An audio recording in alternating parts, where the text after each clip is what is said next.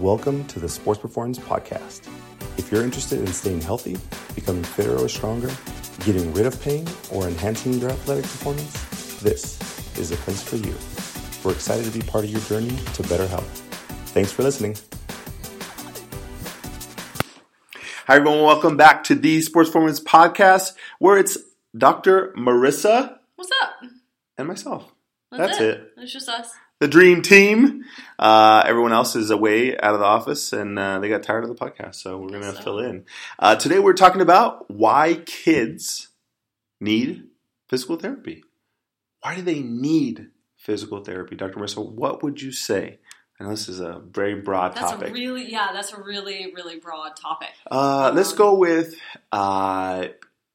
with growing pains or people or kids in sports having pain when they are, 12 years old. Yeah, that's a good place to start. I think that a lot of kids around the ages of puberty, maybe a little bit before, a little bit after they hit it, are growing so much, and they're getting those growing pains, whether that's a little bit of pain in the knees, a little bit of pain in the hips, sometimes their ankles are bothering them.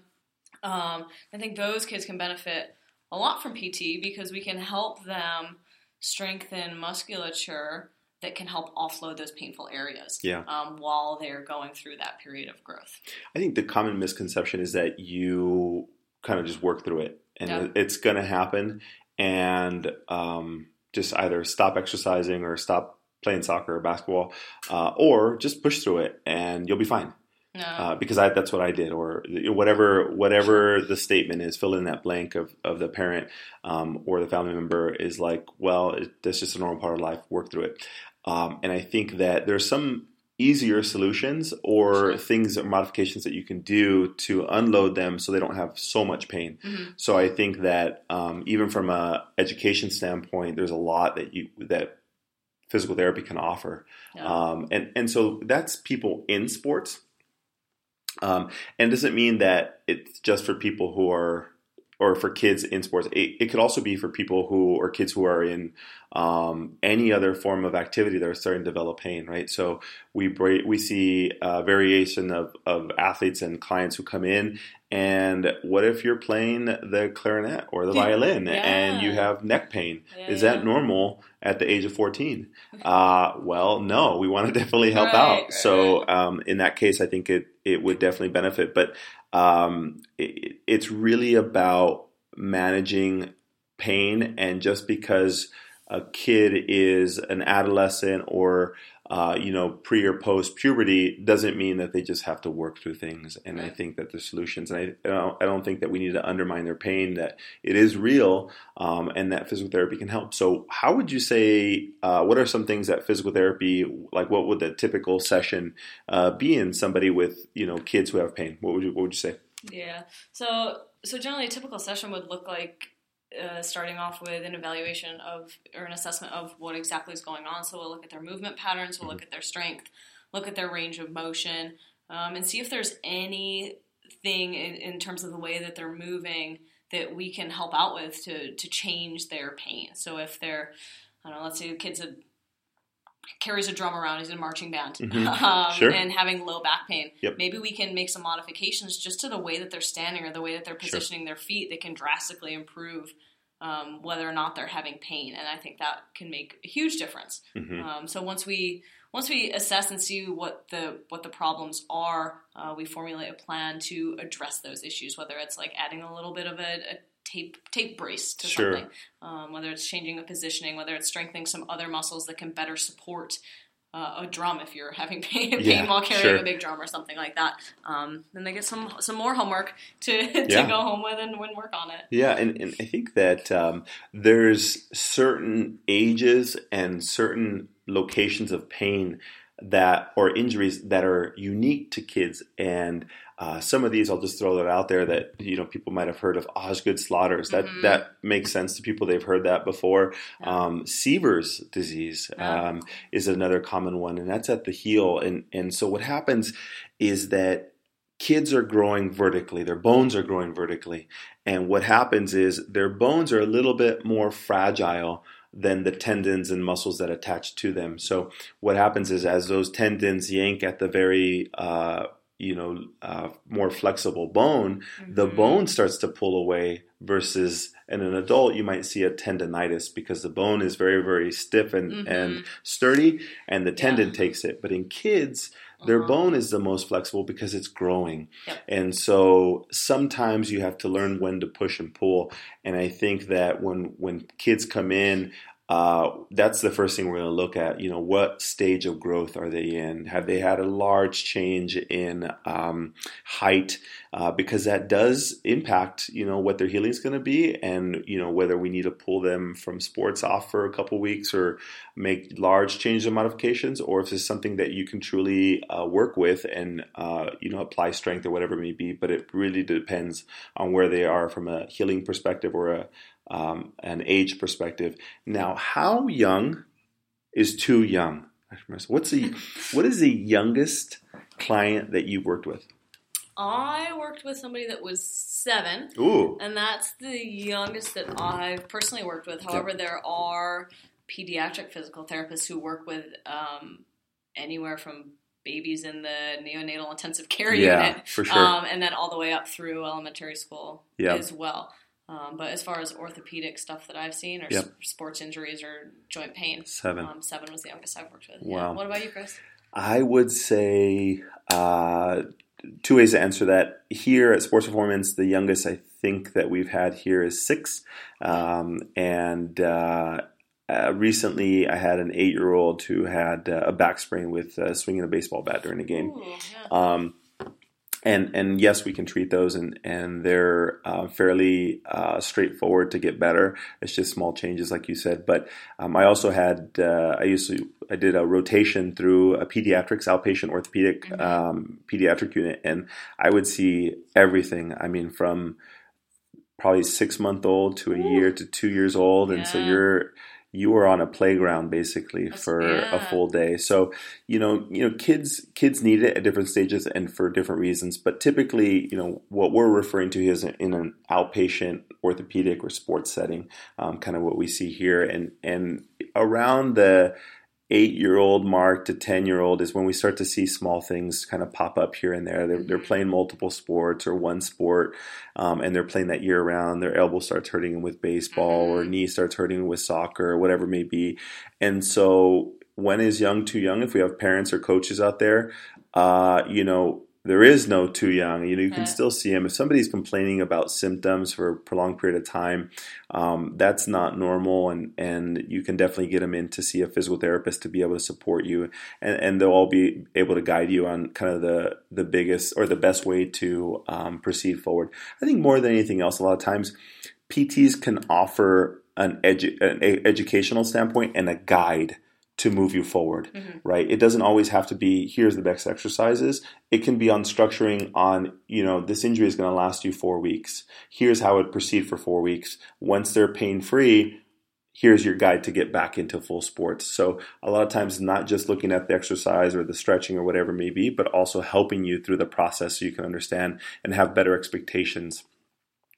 Now, go ahead. I was going to say, so how do you change your approach when you're treating, let's say, a kid with knee pain versus an adult with knee pain? Should the kid be expecting that they're going to be lifting a ton of weights? Are they going to be independent on their home exercise program? How are you working with the parents to execute a plan of care? That's a really good question, because you're right. As an adult, you're working with one-on-one, right? With the client and then the provider.